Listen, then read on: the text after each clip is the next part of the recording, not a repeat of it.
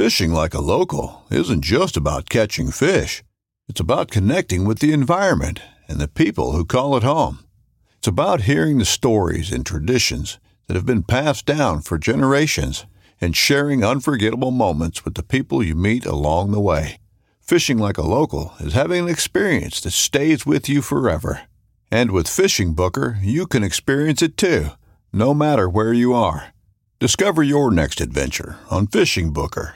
This upcoming concert season will be all about the boots, and Tecovas is your stop for the best in Western style. Tecovas has seasonal and limited edition offerings this spring and summer, including men's and women's boots, apparel, hats, bags, and more. All Tecovas boots are made by hand in a time-honored tradition with timeless styles that are always on trend. And Tecovas has first wear comfort with little to no break-in period. It's hard to find this level of comfort paired with this level of style. Stop by your local Tecovas store, have a complimentary drink or two, that's WCB style, and shop new styles. The smell of fresh leather and friendly staff are at your service. Many stores even have leather custom branding to make your boots truly personalized. And with regular live music and events, there's no in-store experience like it. If you can't make it into a store, just visit tecovas.com. That's TECOVAS.com. They offer free shipping on all boots, as well as free returns and exchanges, and ship right to your door. Go to tecovas.com and find your new favorite pair of boots today. Welcome to Whiskey and Whitetails, where we do not verify our random facts of the week. We see it absolutely not on a page, and we're like, done. That's selling that one. That's fun. Let's do that one.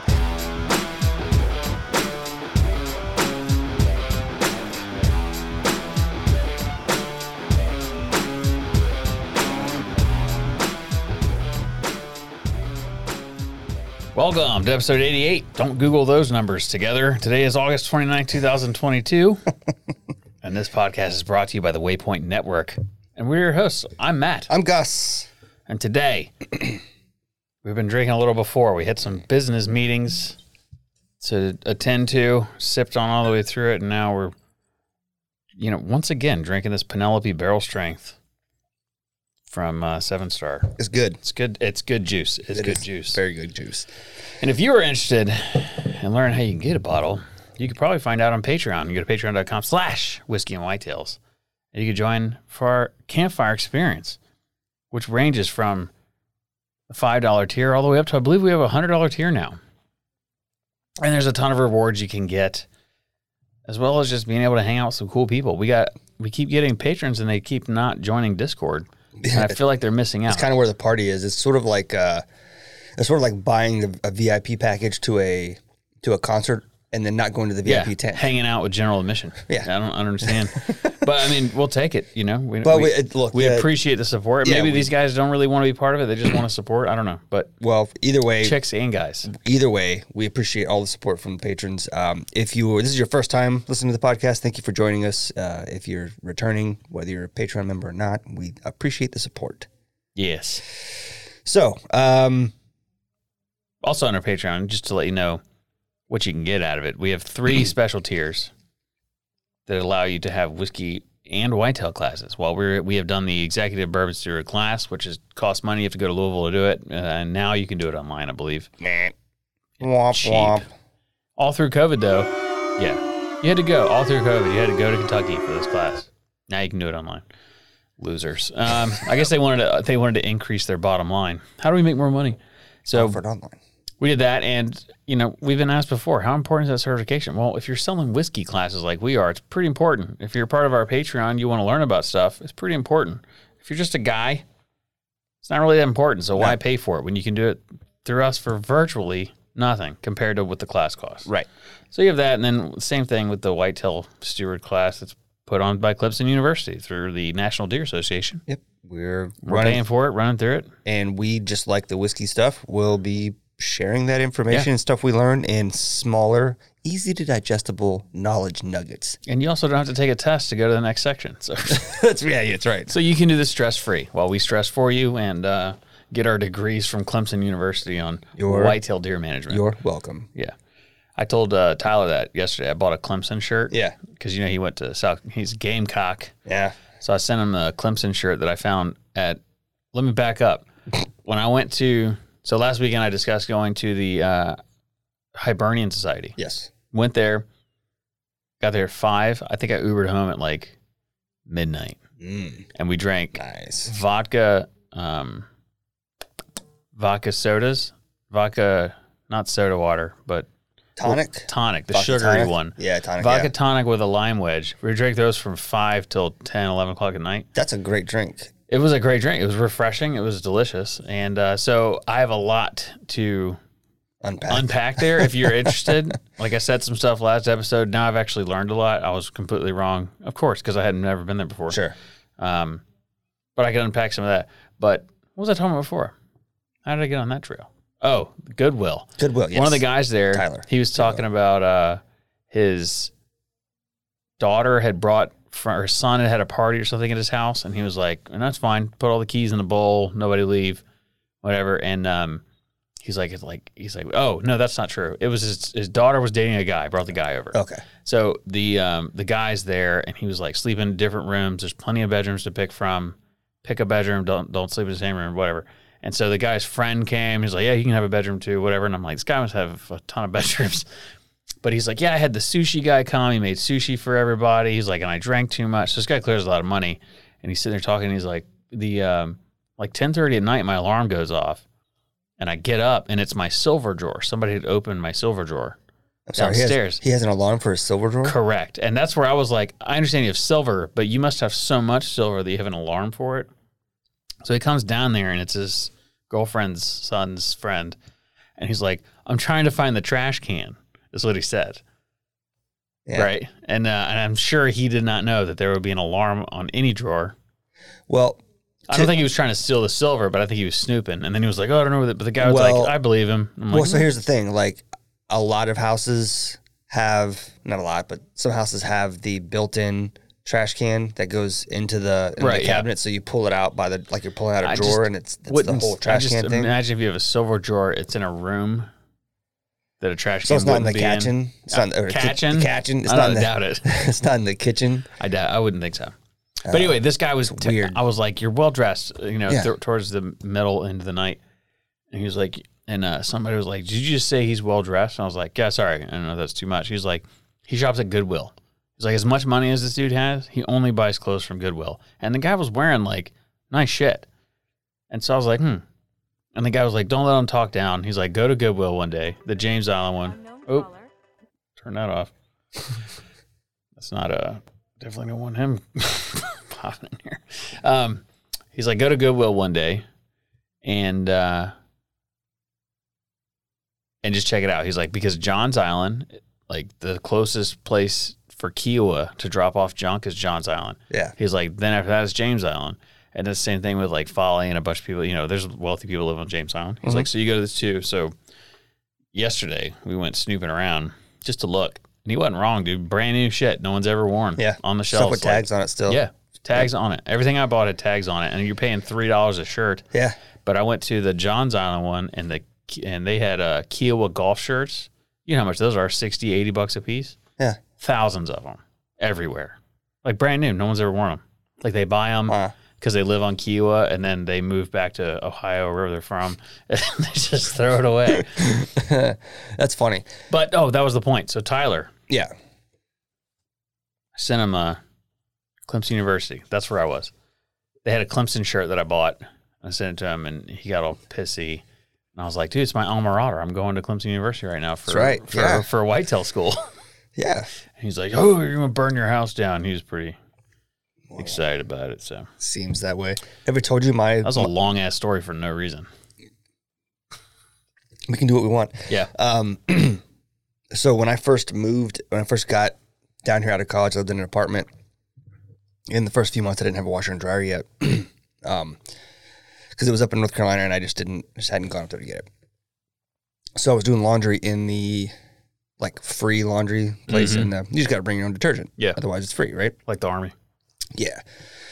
So I'm there, and then it's a Thursday night, I think, or Monday night. So I'm watching football in the little lounge area. Got my laptop, laundry going, whatever. Doing college things. You're an adult now. I'm an adult now, and so I'm just like doing laundry and watching football. Yeah. with my computer. It's my computer. Yeah. I have a paycheck coming now. Weighed And I'm 14 fancy. pounds. Yeah, right? It sure as shit did. Anyways, person comes in, grabs laundry, leaves. I think nothing of it, right? It's a big apartment complex. I go to check on my laundry, and I notice there's a sock in the hallway. And it's not too long after they left. So I grab the sock, and I sort of, just trying to be nice, walk out the door to see if this individual was there. And subconsciously, I think I knew it at the time, but my brain was like, nah. The sock was mine. But I told myself, It was crustier than normal. No, Jesus. I told myself, like, more than one person buys Hanes socks. Like, Yeah. it can't possibly just be mine. So I turn back around and go inside. Dude, somebody had come in and stole all my shit right out of the dryer. It was probably me. Somebody came in and stole a dryer full of, and again, I just moved. I got rid of a bunch of my, like, what I considered like childish clothes. I got rid of a bunch of shit I wore in college. I had some nice, decent jeans, some t-shirts, shorts. But then my dad had taken me before we moved in to the exchange, to the BX. And I whipped out the old Star card, if you know what that is. Yeah.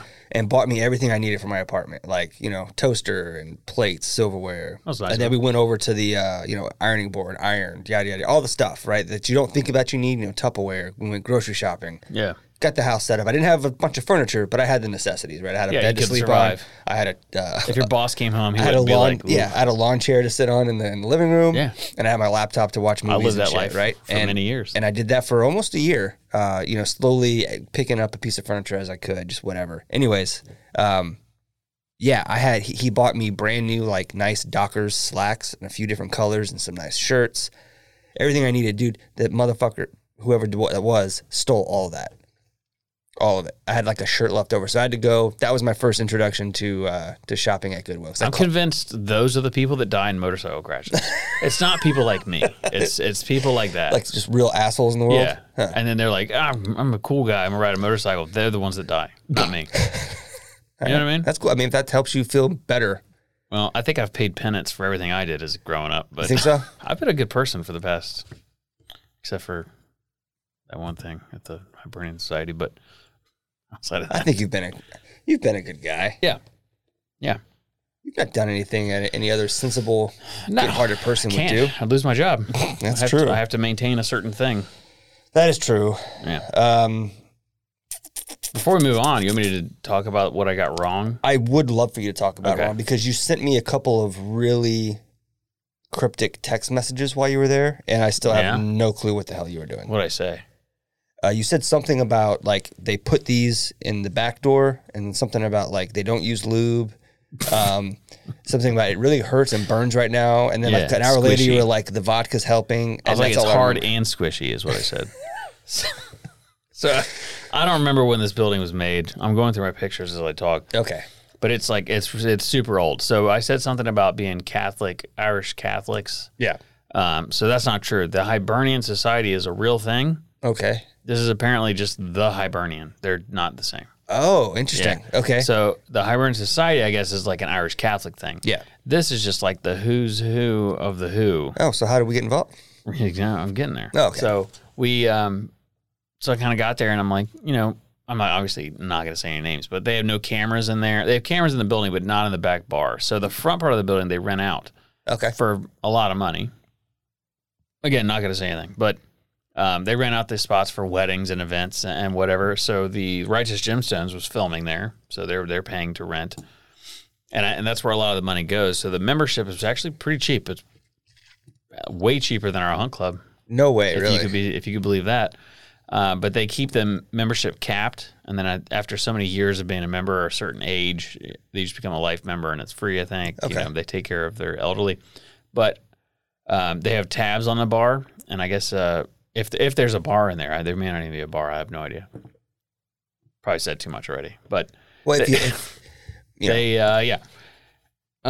cool guys. Everybody in there I met was really cool. I had a great time. Lots of history. They discussed like holes in the floor where they used to use some of those rooms for counting ballots back when, because South Carolina was a Democratic state forever up until this building was actually responsible for the Abraham Lincoln being elected president because no one could come up with which side do we want to go and Really? freeing of slaves and whatnot.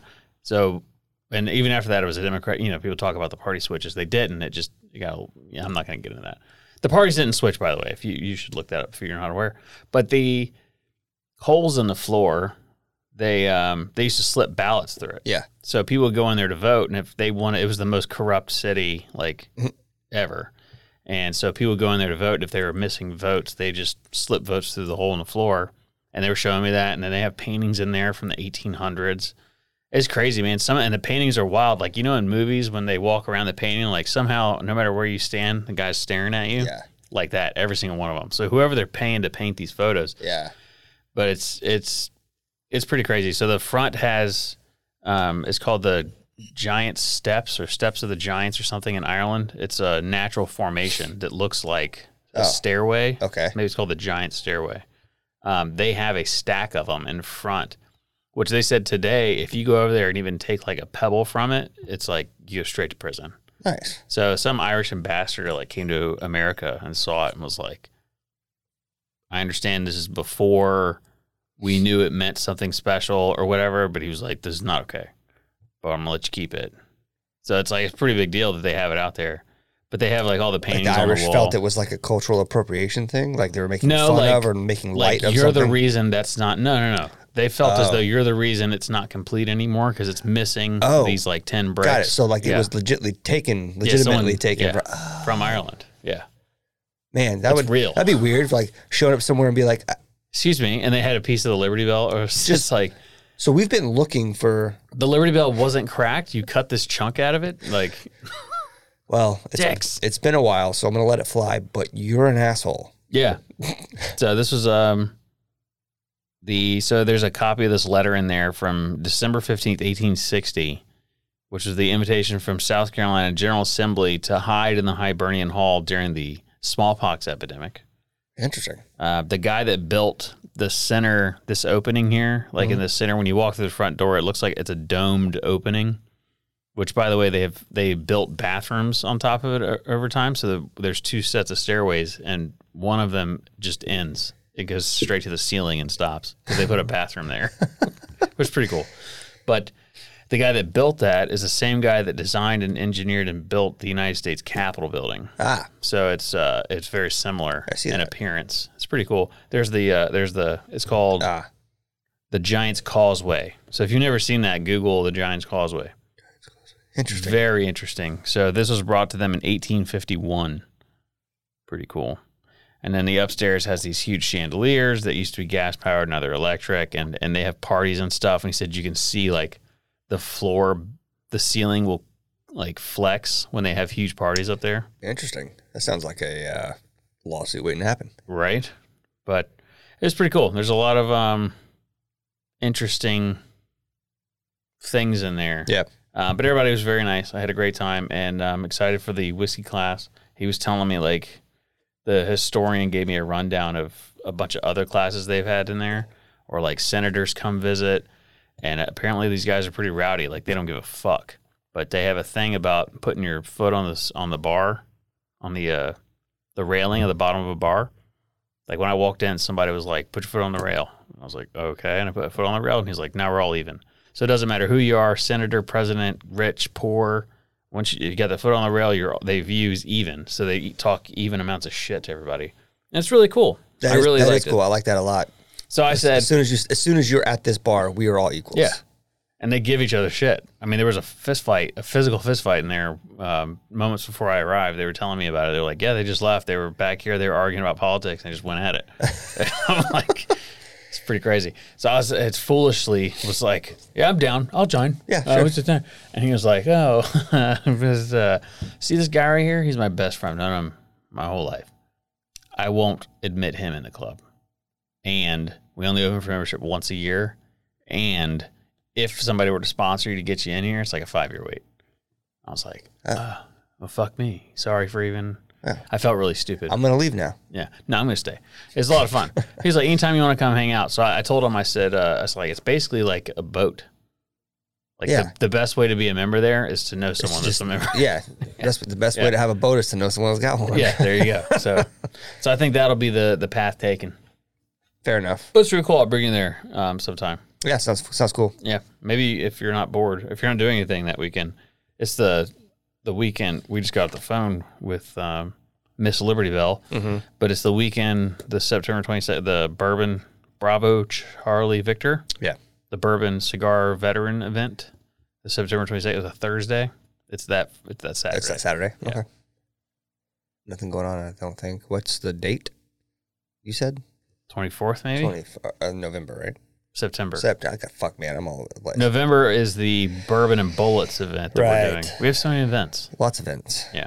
Do you want to talk about that? Give a little pre. Yeah, let's give the folks what they want. Yeah.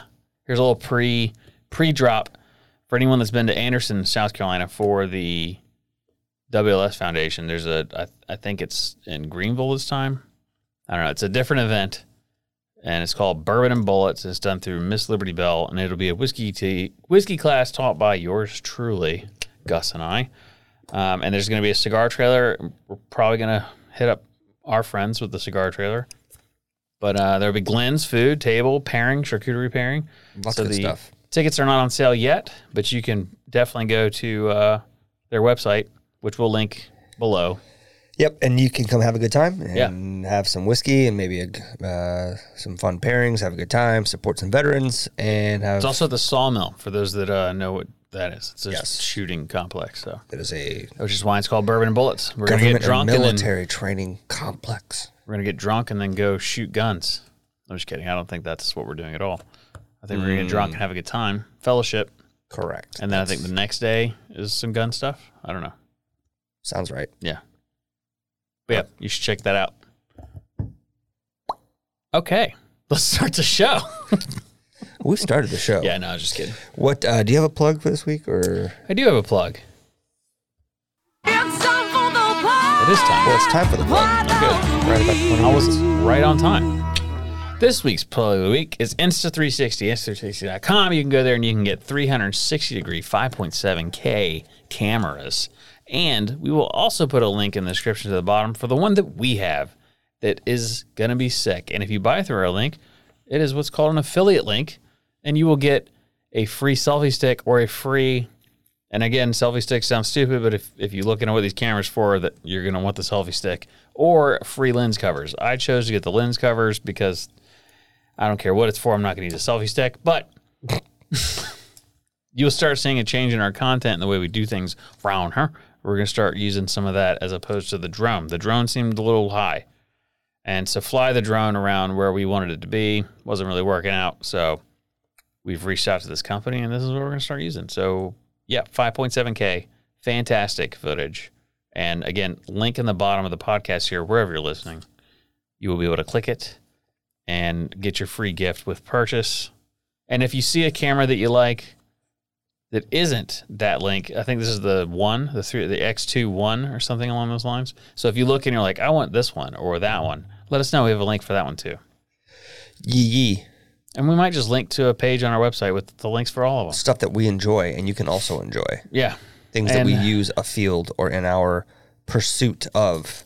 Well, here's the thing about affiliate links. Whiskey. If you like something, you're going to buy it. So why not just buy it through clicking our link, and then we get a little kickback that helps with the show, it helps with the stuff that you're seeing, and it helps with paying for the website that you just found out this cool thing on. Yeah, and guess what? If you have an affiliate link for something that we like to buy, we will use your link too. Yeah, we will use it. Send us affiliate links. We'll put it on our website. We just have a collection of affiliate links. Yeah. Yeah. Yeah. Collaborate. Unlike... And listen. I don't want to get into it. Just irritated with people. My followers are my followers, not one.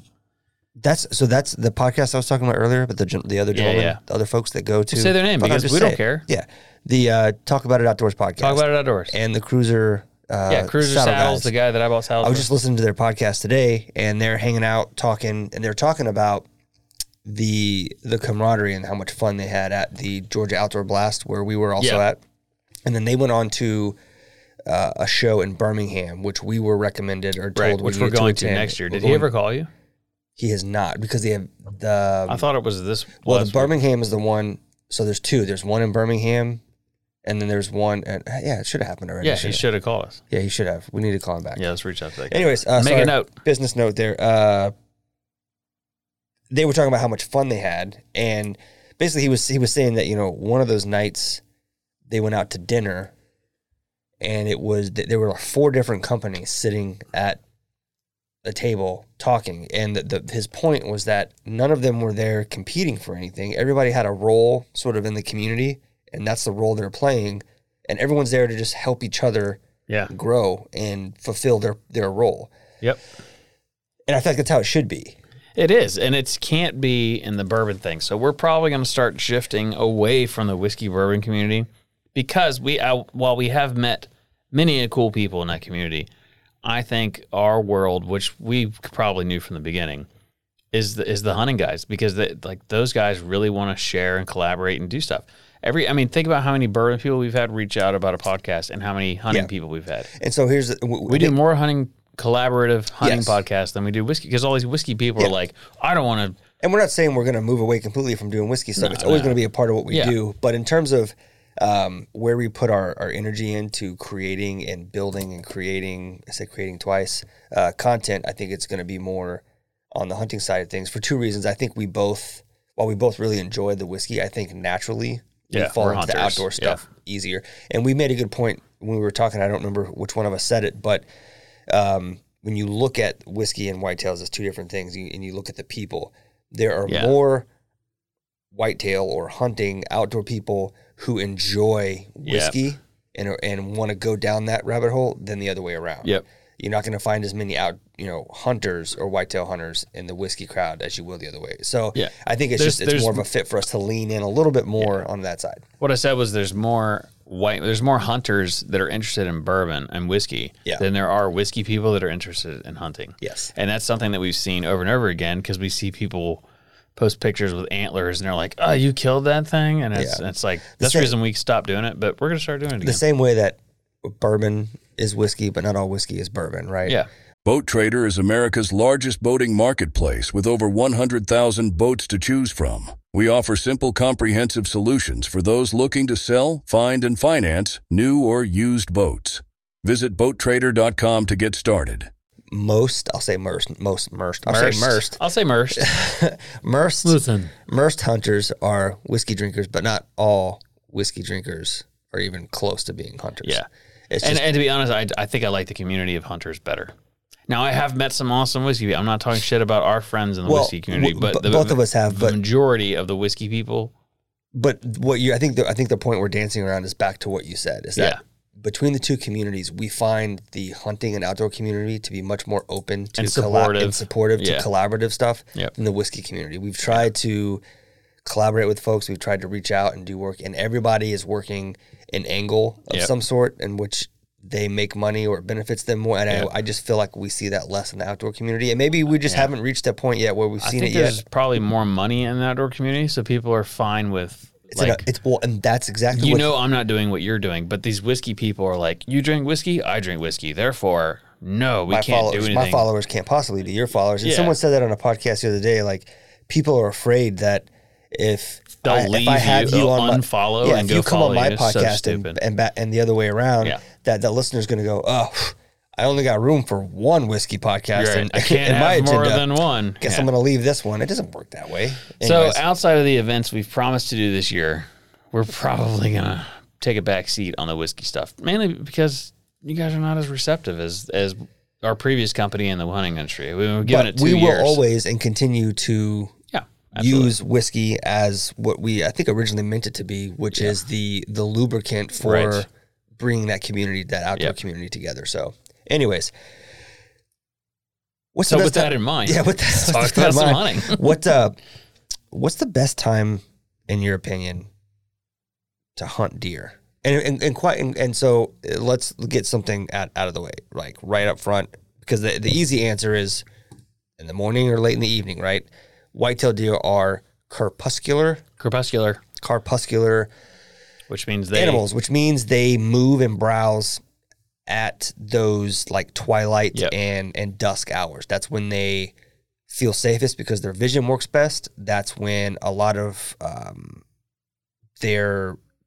because of their vision and their senses, they have kind of a leg up on some of their predators. Yep. So it's when they move the most. That doesn't mean you're not going to catch them moving at other times, because they have other habits feeding. Well, the eyesight thing was a big part because in the class that we're in, they took the deer's eyeball out and they look at it and they show that they see so much blue infrared light that if a human were to see that, we'd be blind by 20 or 30 years old. But these deer don't live past 10 ever. I mean, most of them won't live past 6. So for them, it's painful to keep their eyes open during the day because it's so much light. I think I'm becoming a deer. No shit. That's why I have these blue blocking glasses on. I wear them all the time now, not just when I'm on a computer because I get stupid headaches. Yeah, anyways. Because of light? Too much light. Maybe I'm just becoming a soft, stupid human. Yeah. I think you need to join one of those boot camp workout places where they flip tires and shit. Yeah. Learn how to climb a rope. Run by a Navy SEAL who tells me who's gonna carry the boat? And tell me what it's like to go through Hell Week. Anyways. Yeah. Okay. So amongst, you mean time of the year? Well, what I mean is anything, like factor wise. Like if you're planning a hunt, and I wanted to ask you these questions because you have worked at a processor, which is one of the only processors in that area. So it sees hundreds of deer a night, like the types of situations in which you see deer most often. And based on these recommendations, a lot of them seem to be geared towards moon phase or weather. And I know we've discussed, and there's difference of opinion in whether moon phase plays a part or not. But I think you and I can both agree that more than probably moon phase, weather plays a huge part in whether deer are up and moving and whether you see deer. So I worked Tuesday, Thursday, sometimes Saturday, sometimes Friday. Okay. But it was Tuesday, Thursday every week. And so there might have been times you didn't see the results of a particular front or whatever. I paid attention to it. It was for our location. And that's important. This is it's going to change. Coastal Carolina is way different than anywhere you'll ever hunt. I mean, far, it's just way different. But that being said, we did have people regularly that would call at 9 o'clock and be like, I'm an hour and 20 minutes out. Will you please stay open past 10? Yeah. And they were coming down from the upstate or they were coming from somewhere else. Yep. So that did happen. But to be honest, the moon played way more of a factor in it than I thought it would have. Okay. But not something that you would really, I think it was just there's better daylight. Okay. I think you can see the deer longer because as you know, as you said, they're crepuscular, so they come out at those weaning hours. So I think it extends daylight shooting time more than the deer there's more deer out. Yeah. I think that it's dark at 7, but on a full moon, it's kind of dark at 7. It's not really like you should button it up until 7:15, and those 15 minutes make a huge difference. For sure, yeah. So I think especially if you have good glass, that you can take advantage of that low light. Huge openings. Huge So I think that paid a lot to it. And then the weather, storm fronts, the cold weather moves in. Cold weather in front of a storm front, good wind. So helps a lot. So I'm going to move through some of these suggestions, and this was derived from. These are opinions based on just general knowledge, our own experiences, and I just kind of lumped it all together as sort of discussion points, right? Okay. And this came from the fact that deer season just opened in South Carolina. Yeah. There's a lot of new hunters every year that are trying to figure some of this stuff out, or people that have moved from hunting one thing to deer. Like we've met people who, we met a member at our hunt club this year who actually doesn't hunt deer. He only hunts turkey. So, in a fairy tale world, maybe he wants to hunt deer and he's trying to figure out some of this stuff. So like based on the question, like what's the best time to hunt deer or the best times to hunt whitetails, that's kind of where this derived from. So we've discussed the early morning, late afternoon because deer are crepuscular animals. But these are some of the other things that research, our experience, and the internets say are the best time to hunt deer. Now you just mentioned weather, and I'm looking at all these, and a lot of these have to do with weather, so it should be an interesting conversation. But this talks about when a front moves through. So like when a storm front comes in, like deer and animals have the inability to sort of sense when storms are coming or bad weather, right? And we've seen they're I don't know where you're going with it, but I believe just in the matter of conversation. Yeah. I think that they're not idiots. And so I think they see storm coming through and they're like, I'm not going to get up and walk around during a monsoon. Sure. So this could be a monsoon. Let's go out and fucking fill up real quick. Yep. I think, so it actually says that on one of these, where it talks about like a front, number of things change. Temperatures change, winds change, barometric pressure changes, and each of these are sort of touched on individually. But I think what it boils down to at the end of the day is that that animal, some in their body or in their observations, notices a change. And so their survival instincts tell them they need to get up and prepare to not have access to food or not have an environment that is conducive to getting food for a period of days potentially. So that's why you'll see them ahead of time, even during the beginning of a storm, because one of the biggest bucks that I've ever seen shot at our club was shot during a thunderstorm, which was a series of thunderstorms ahead of a huge tropical system. You know how you have a big tropical systems and these bands that are 50, 60, 100 miles out. He was out, it was Troy. Shout out to Troy if he happens to listen. He was out hunting, and that tower stand that you and I like, where those two, the road comes in and meets next to the long road of all the oaks. Several deer right there. And he killed it right there. And it was raining. It was raining hard as hell. Thunderstorm. Probably not safe to be out there, to be honest with you, with the lightning. But he killed a huge deer for that reason. Up and moving, ahead of a storm. It's raining. It's going to get worse. I need to eat now. And we see this a bunch with hurricanes down here. You can put trail cameras out and see deer moving and bedding down during hurricanes. I have we had that 100-year flood or 300-year flood years ago, and I have trail cam videos from those storms that caused that. Of not videos, trail cam pictures. I have to see if I can find them of a number of deer bedded down where I had this trail camera, and I happened to have that trail camera there because I was close where I would put corn out and mineral. It was the high ground of an area close to a creek, and it happened to be in that particular area one of the few spots that stayed dry. And I used to have pictures of these like 4 or 5 deer all just bedded down, hanging out. But I believe that they definitely can feel what's coming and are preparing for that. They're not stupid. I mean, it's so simple how they say it, but I'd love it. And it's your first time hearing it, you can be like, obviously, but you'll eventually love this term as well. But they said that deer only have 3 purposes. It's to not die, to eat, and to procreate. Yep. So that's it. So if you think about how to hunt a deer, don't go where they're going to die. Go where they can eat and have water, and then procreate. Learn how to and really figure out where that is because they are, as we mentioned earlier, crepuscular. Yes, CRE, crepuscular. I think I was saying I don't know what I was saying. It's crepuscular. CREP. Crepuscular animals. They still have to move during the day if they want to drink or do other things. So if you can pattern them, obviously, and identify where they like to eat in the evening, depending on the time of year, because that changes too, and depending on if they're in bachelor groups or not, there's a lot of things that factor into where they're eating and drinking. But if you can pattern them and figure out where their favorite water source is and food source for that time of year, you can set up in that path and not wait to dusk for them to show up and get, brave enough and comfortable enough to move out into the opening. You can catch them while they're walking. Yeah. You got to be a little more careful about how you enter and your scent control at that point, but you increase your likelihood of seeing them during daylight hours. The thing about patterning is people get all excited. They patter deer and then they change something. And it's like, don't change anything, because if you know that they're doing this and that, you want to make sure they keep doing this and that. So Rocco patterned this big buck that he wants to take opening day. And that's one of the reasons I'm going to Kentucky is to film. Mm-hmm. And he put out a mock scrape right there, and I hope that works for him. But I'm a little worried. When did he do that? Like 3 days ago. And I'm a little worried because the research that we've spoken about and read about that, and Rocco listens, but the research we've found is that they don't visit scrapes during the daylight very often, so it could change their opinion of that site. So I'm a little concerned about that, but.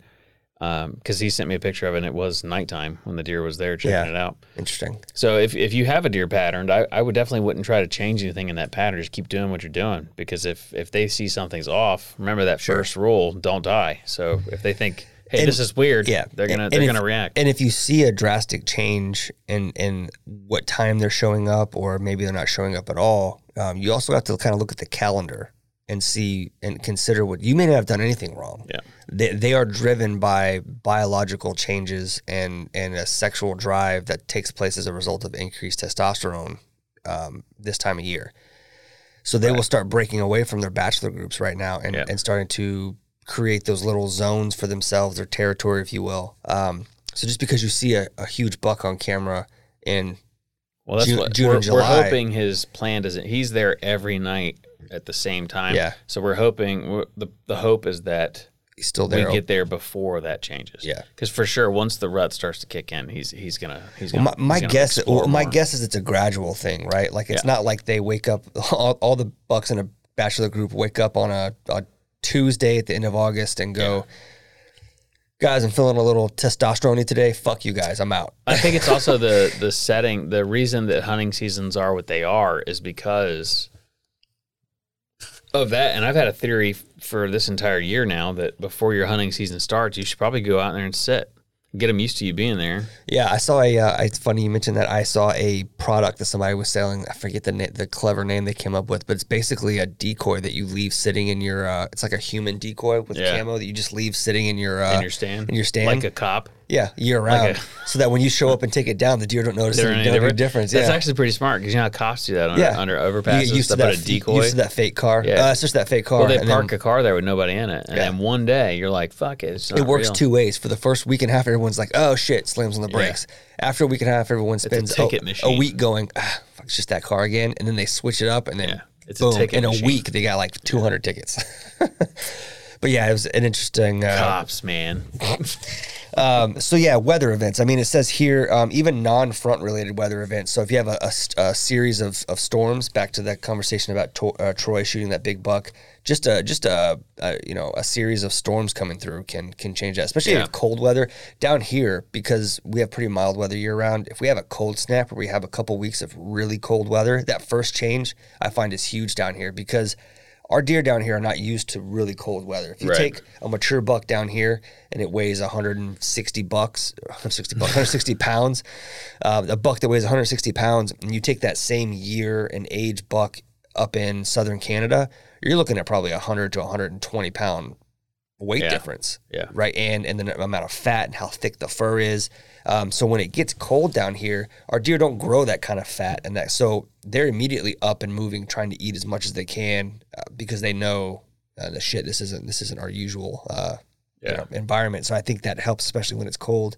What's funny too is people don't realize how much of a difference between a deer here and a deer there. Deer here, deer there. It's one of the things with mating. Like the mating season doesn't exist in Central America.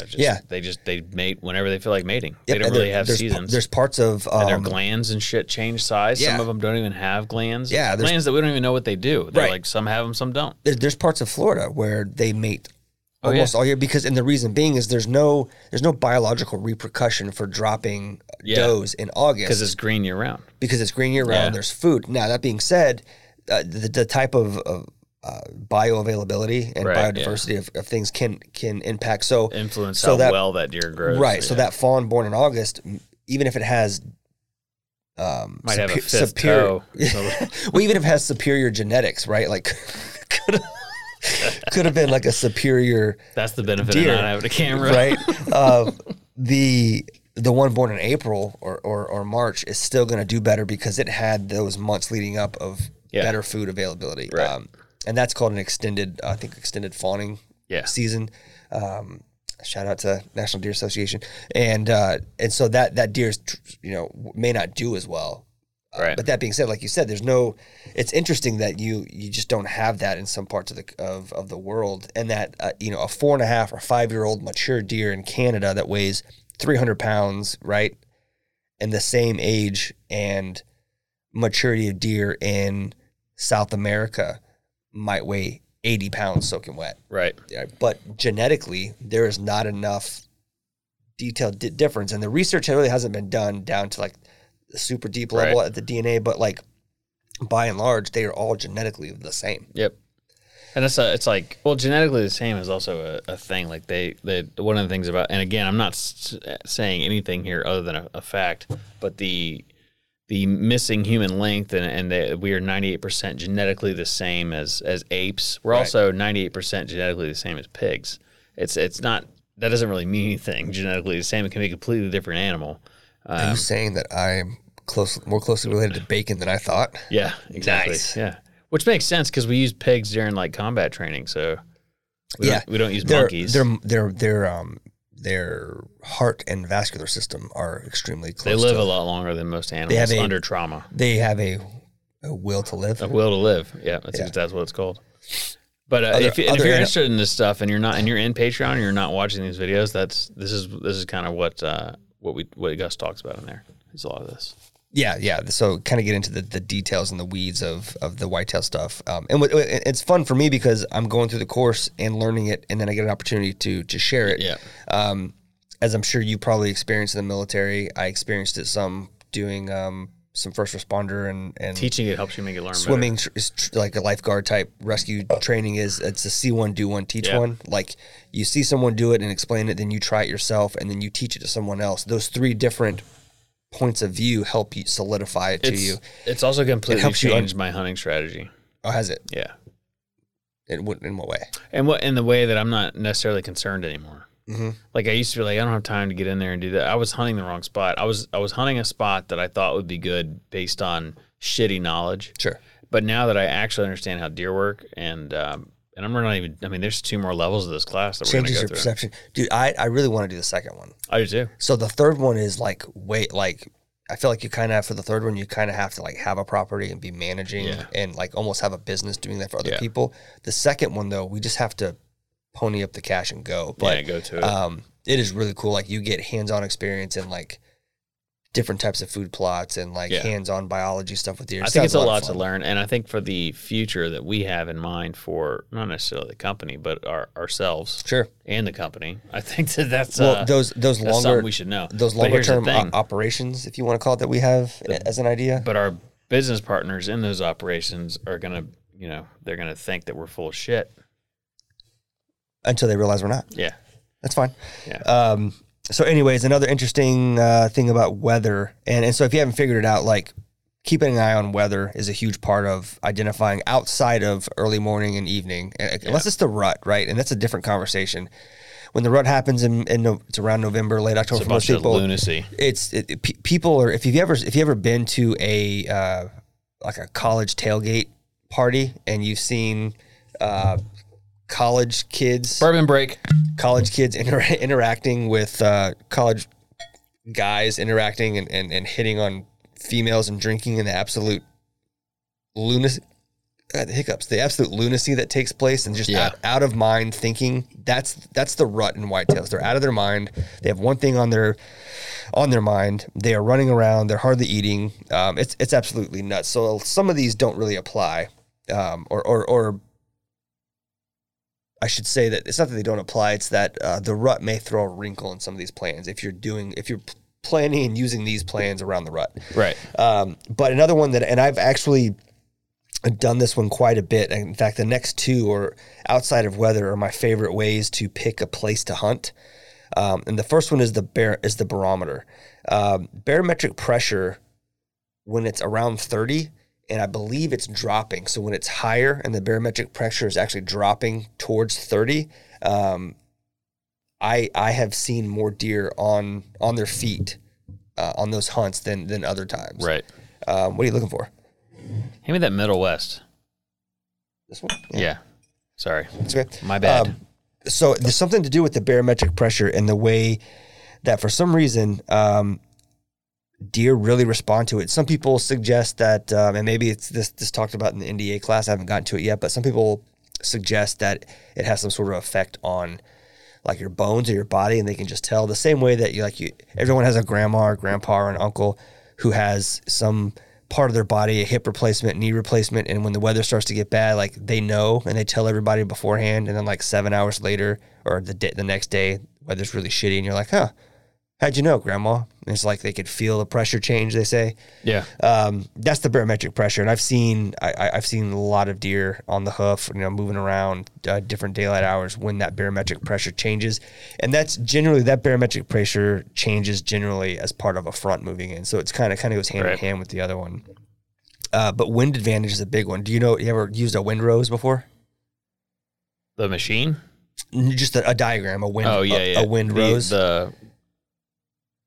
What do you do? So there's a windrose. You're talking about the app that shows the way the wind's moving and spiraling and shit? So it's similar to that, but a windrose is basically a historical graph of that. So what it'll tell you, you can actually put in a specific location or area, and it's called a rose because the more often a wind comes from a certain direction, it increases that the pedal, if you will, of that direction, and so you'll end up with a full rows of different links. And so whenever you're picking a location for a stand, you can say, "Hey, I'm on this field. It's a great field this way." But where's the wind coming from? If you don't look at that, you may put a stand on a part of that field where 80% of the year the wind is coming from another direction, but the other 80% of the year it's blowing a different direction just because of the way things are set up.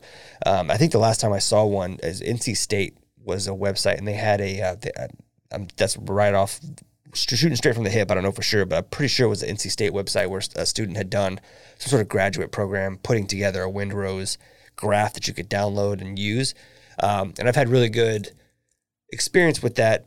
So in terms of choosing when to hunt, in terms of the best time to hunt whitetail, not only does weather and the time of day make an effect, have an effect, but the wind direction. So if that particular stand that you set up is blowing in a way where the wind is in your favor for that day, then that's obviously a good choice, a good time to be out there. If you've got the wind to your face and the popular location for the deer to enter is not downwind of you, then you have an advantage. So that's huge. The last one, the last two, moon overhead or underfoot. So this is not the same as the moon phase, which according to this doesn't seem to have an effect on whitetails. That's everything I've read. They talk about the gravitational pull, and then Neil deGrasse Tyson did a talk about the gravitational pull of the moon and the births. They say more births happen during moon, and then they talk about crazy people being arrested, and he discussed that the gravitational pull is less than it was like 1/5000th of the weight of your head on a pillow. So it was like literally nothing. There's no way it's possible. But he thinks that people also don't understand that the full moon appears visually to be 3 or 4 days long. Sure. So you notice someone's being born on this day, full moon. Yeah. Next day. So you have 5 days and a month. To notice that something happened during a full moon. So you have a lot longer time. So, but this is referring to being the moon being overhead or underfoot, meaning directly overhead. And so it's not the moon phase as much. And for whatever reason, but people, when they hear that, they think overhead means full moon, and underfoot means full moon under you, and that's not necessarily the truth. So I don't know, like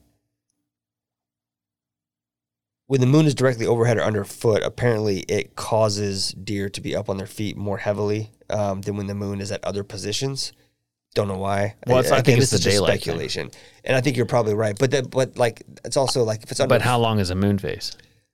So if you feed like a motherfucker on the first, second, and third, then you may bed down. You bed down for a couple weeks before you just go out and you're like, all right, I got to gorge. That's what I think. I don't know. So anyways, nobody knows is the point. That is a Monday, not wrap, but sort of a highlight of when to hunt deer, right? If you're curious with the best time to hunt whitetails, or maybe you're new to this, or you're just trying to make sure you got it down, outside of early morning and later afternoon times, right? Make sure you're getting into the stand early enough to not spook deer that are coming out in the morning, and early enough not to mess up your hunt spot or wherever they're coming in the evening. Hunting weather fronts, significant weather swings, looking at the barometric pressure, and taking a look at the moon phase are all ways that people time and time again have correlated deer movement to those things. Yeah. So with that said, I think you told me you had a video to watch. Do you want me to do the random fact of the week first? Yeah, let's do a random fact.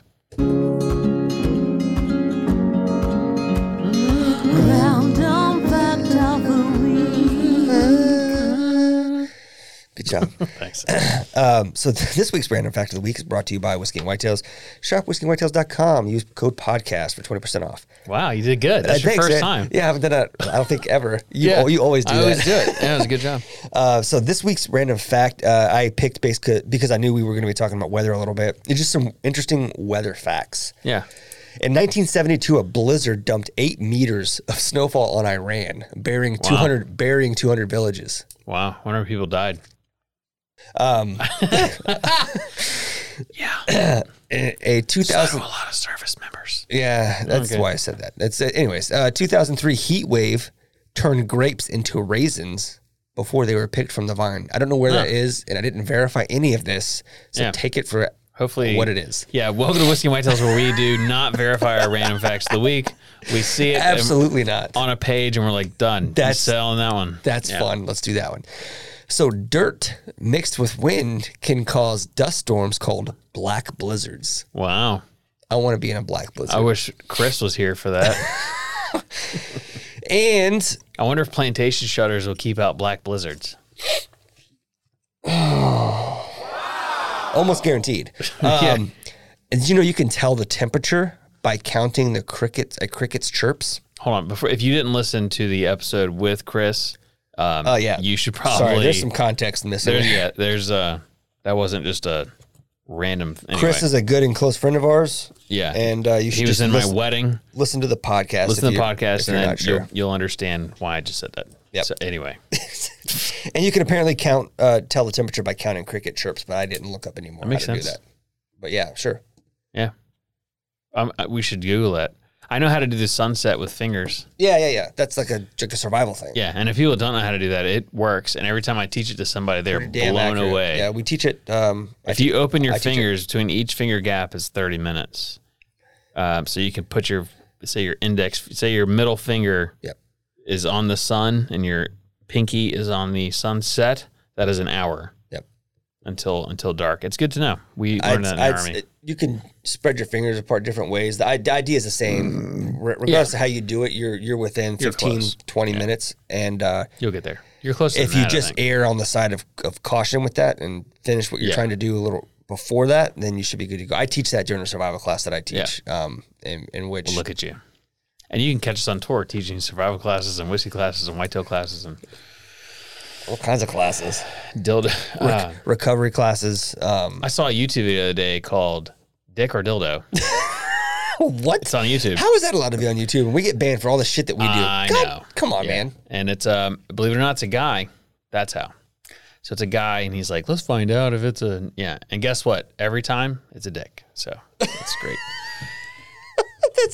Not that these two are linked, but Middle West Spirits has reached out, and they're going to send us some cool stuff, I think. Who has? Middle West Spirits. This bottle I'm holding right here. Cool. And I was like, I know that I have a bottle of that. And we do. We have their Sherry Cask Finished Bourbon, 6 years, double-aged American White. Was this an email or on Instagram? So forth.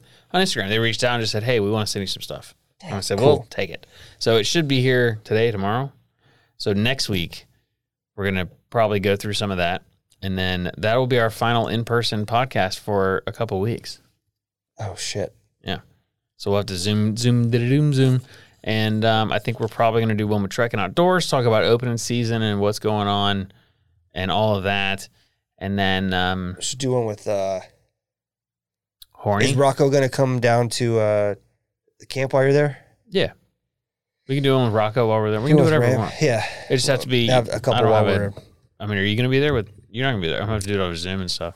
We'll figure it out. Yeah. We'll make it work. And then after that, we're doing a podcast with Chad at My Daily Bourbon in Lexington, Kentucky at the Justin's House of Bourbon. We have rented that space. We'll be there. Yeah. That was fun. First weekend of October? October 1st? It's not October. No. For where? When will we be in Lexington? Sorry, yeah. That's the first, like the first weekend. In September. So September 9th, 10th, and 11th. That's the second weekend. Second weekend, September 9th, we will be in Lexington, Kentucky. We're pretty free. I'm free that evening. I don't know what you have going on. I will be doing a tour at Wild Turkey that morning, but I will be free that evening. Friday morning, right? Yes, Friday evening I'll be free. Yep. And then Saturday the 10th, if anybody wants to get brunch, we're down for brunch. And then from 11 to 1, we'll be recording at Justin's House of Bourbon. We're doing Chad at My Daily Bourbon, My Bourbon Pod, and probably Whiskey Mutant if he can make it. Cool. And so he does kind of cool pairings with chocolates and stuff. Oh, sweet. Like That'd be fun. Like little Debbie cakes and whiskey. Oh, fuck yeah. So that'll be fun. And then I guess to close us out, I kind of like closing us out on stuff. Okay. To give, adds a few more minutes to the podcast, and then, we're kind of done. But we have no time limit, by the way. Yeah. It's our podcast. We can do as long as we want.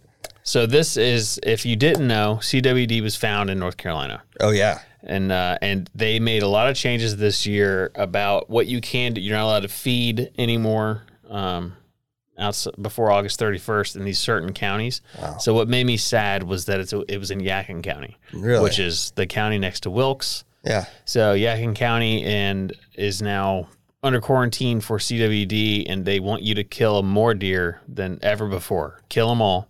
And bring them to us so we can test them, try and get this under control. And then the surrounding counties, including Wilkes County, which is where family land is, where we've hunted in North Carolina before, they have stations set up there as well. So there's several people that listen to this podcast. Shout out to them that listen to the podcast. I just said all those things. So Caleb, Logan, Tyler. What's that guy's name? The Green Beret. Can't remember.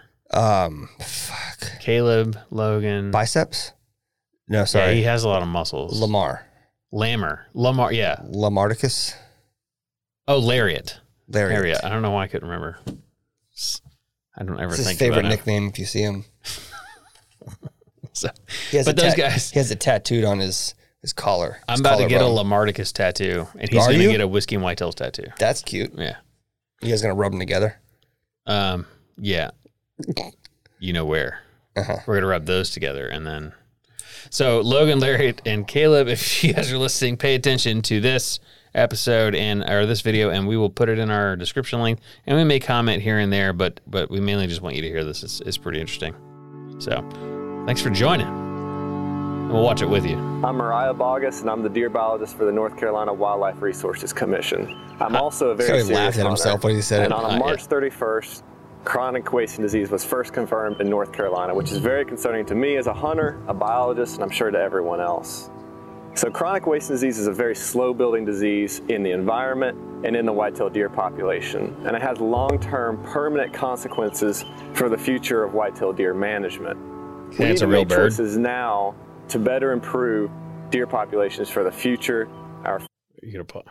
Sorry, I'm just really impressed with, you can't see this if you're listening to this, but the amount of wind going on in this video. Oh, yeah, and there's no wind noise. That's what I was thinking. You think this bird's guys. weird? This bird's real? He does better. Never mind. I think the bird's fake. Future generations. This coming year, when hunters take to the field in Yadkin County, everything's going to seem like normal, but there will be sick deer spreading this disease in the environment, and we need to address this. Oh, yeah, I like the red. This year, we want hunters in the field harvesting deer just the same as they always have. In fact, we want hunters to take more deer than normal. If you've taken one deer in the past, take an extra one, take an extra two, and submit them to us for testing so that we can combat daily bag this limit. disease. Wow. You get 6 deer in that county. I want to address another disease that CWD is often confused with, and that's hemorrhagic disease, also known as EHD or blue tongue. Now, hemorrhagic disease has been endemic to the southeast like 5 years for centuries. As long as we've been studying deer, there have been these cyclical outbreaks of hemorrhagic disease where we see many deer dying at once along rivers or along ponds where there's standing water. Hemorrhagic disease does not pose a significant threat to the future of deer populations because deer are adapted to it.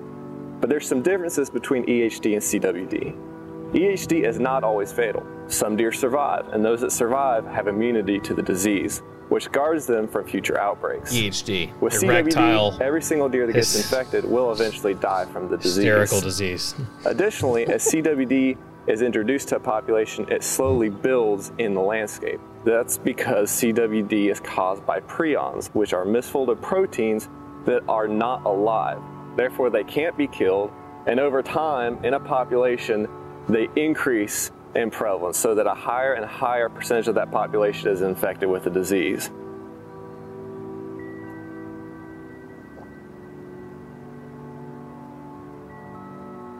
This is especially impactful to whitetail deer populations because deer that contract CWD have an effective expiration date of 16 to 24 months, at which point they will die. Across the Southeast and North Carolina, our average fawn recruitment rate is 50%. So this means it takes 2 does per year to produce 1 fawn. Or in other words, it takes 2 years for a doe to replace herself. In the long run, as CWD infection rates increase, we know that deer lifespans will become shorter and shorter as they catch the disease earlier in life, and they will die sooner. In the future, when does are contracting CWD as fawns, they will only have 1 or 2 full breeding seasons to reproduce before they die, which means that some deer will not be able to successfully replace themselves, driving down the population over time. It's important to realize that this will take decades to see the full effects, as the prevalence of CWD slowly builds in the population. So this isn't going to happen overnight, but it underlines the importance of us taking action now for future generations in the management of these populations. So what can we do to address CWD? There's 3 main points. First, we need to test for this disease to know where it is on the landscape so that we can address it. Secondly, we can help by not giving this disease a ride. Like a COVID commercial. And this is best avoided by not moving live or sick deer that may be infected and spread the disease outside of the infected area. And lastly, while we know that deer will interact and naturally transmit the disease, we can reduce spread of the disease by eliminating unnecessary feeding. New special regulations. To address chronic wasting disease, we've implemented special regulations for the 2022 season. First, we've established a primary surveillance area in southern Surry County. That's Surry and Yadkin, that's Will County right there to the left. And established a secondary surveillance area in the surrounding counties. So this is where it was initially identified? Yeah, and we hunt there. Yeah, right, basically on that corner. Is strictly prohibited. Furthermore, the feeding of deer between January 2nd and August 31st is also prohibited. And I believe Logan hunts in Inside the Yadkin primary County. I could be surveillance wrong. area, all hunter harvested deer taken but during the black powder and gun hunting season must be submitted for mandatory testing. Additionally, carcasses may not be transported outside the primary surveillance area except for deboned meat, caped hides, antlers, antlers attached to clean skull plates, clean lower jawbones, finished taxidermy products, or carcasses or carcass parts that are double bagged and transported directly to a Cervid Health Co-op. So I'm going to pause that just to say. So the reason this is important is because it's going to be here before you know it. Like based on what he was just saying, it's going to be a few years before it's 5 to 7 years. We're going to have it here. So the way to do it, we might as well just start doing it now. So there's no removal of carcasses of deer except, which means this is the only thing you can remove, is deboned meat, so meat with no bones, caped hides, antlers, or antlers attached to clean skull plates, meaning there's no brains in there. Yeah. Clean lower jawbones, finished taxidermy products, double-bagged carcasses or carcass parts being transported directly to a health cooperator. So basically, we should just start doing it now. Like whenever we kill something, we need to make sure we're not bringing brains and spinal cord and jawbones back. All the things I like to cook and eat.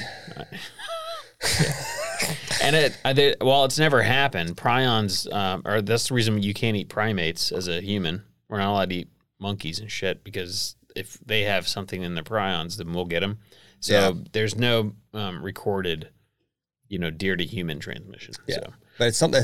I feel like it's worth paying attention to. Every time I hear that conversation, they always come. It's like, well, there's still studies, and we don't really know. It's like, well, that's enough of a doubt to. Yeah, I'm not going to do it. Creep me out a little bit. I mean, I'll eat the meat, but but I'd be careful with the bones. Yeah, I mean, which especially since skulls and European mounts are so important to people, just be careful. It's a doe. Just don't even risk it. Just leave I have the to doe's imagine, head. like, It's fine.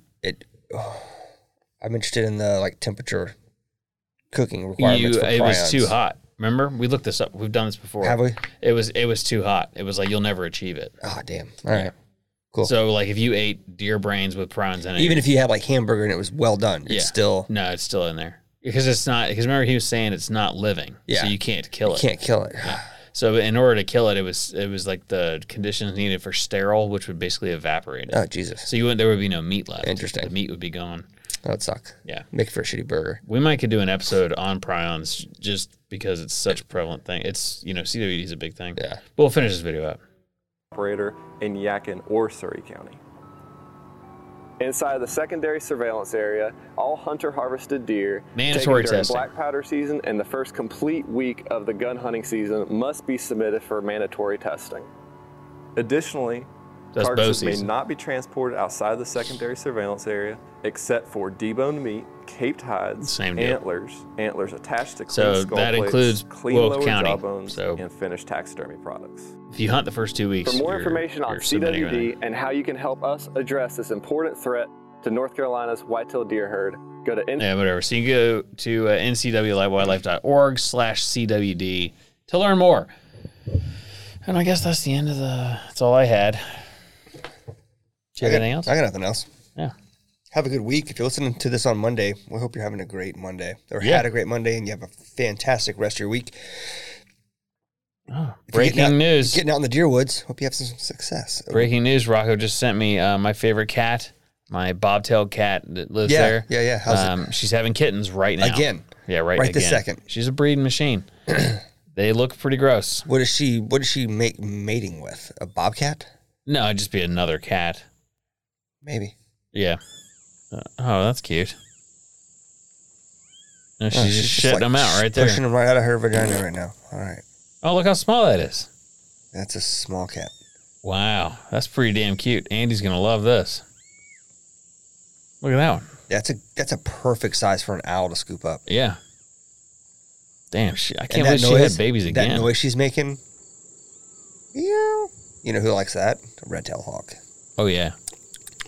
That's the sound of a dinner bell. Well, that's cool. Yeah. So Mama's having some babies, and I get to see them. Pretty excited. Yay. She's got a little orange boy and a look at that orange boy feeding on her nips. Yeah. Matt's always excited to see some. I like her. Furry pussies. She's pretty cool. She's a yeah. Get in there and shame. Like an adult. That's a Big J Ogerson. All right. All right. I think that's enough. And we're done. Have a Have a good great week, day. folks. Bye. I like drinking whiskey.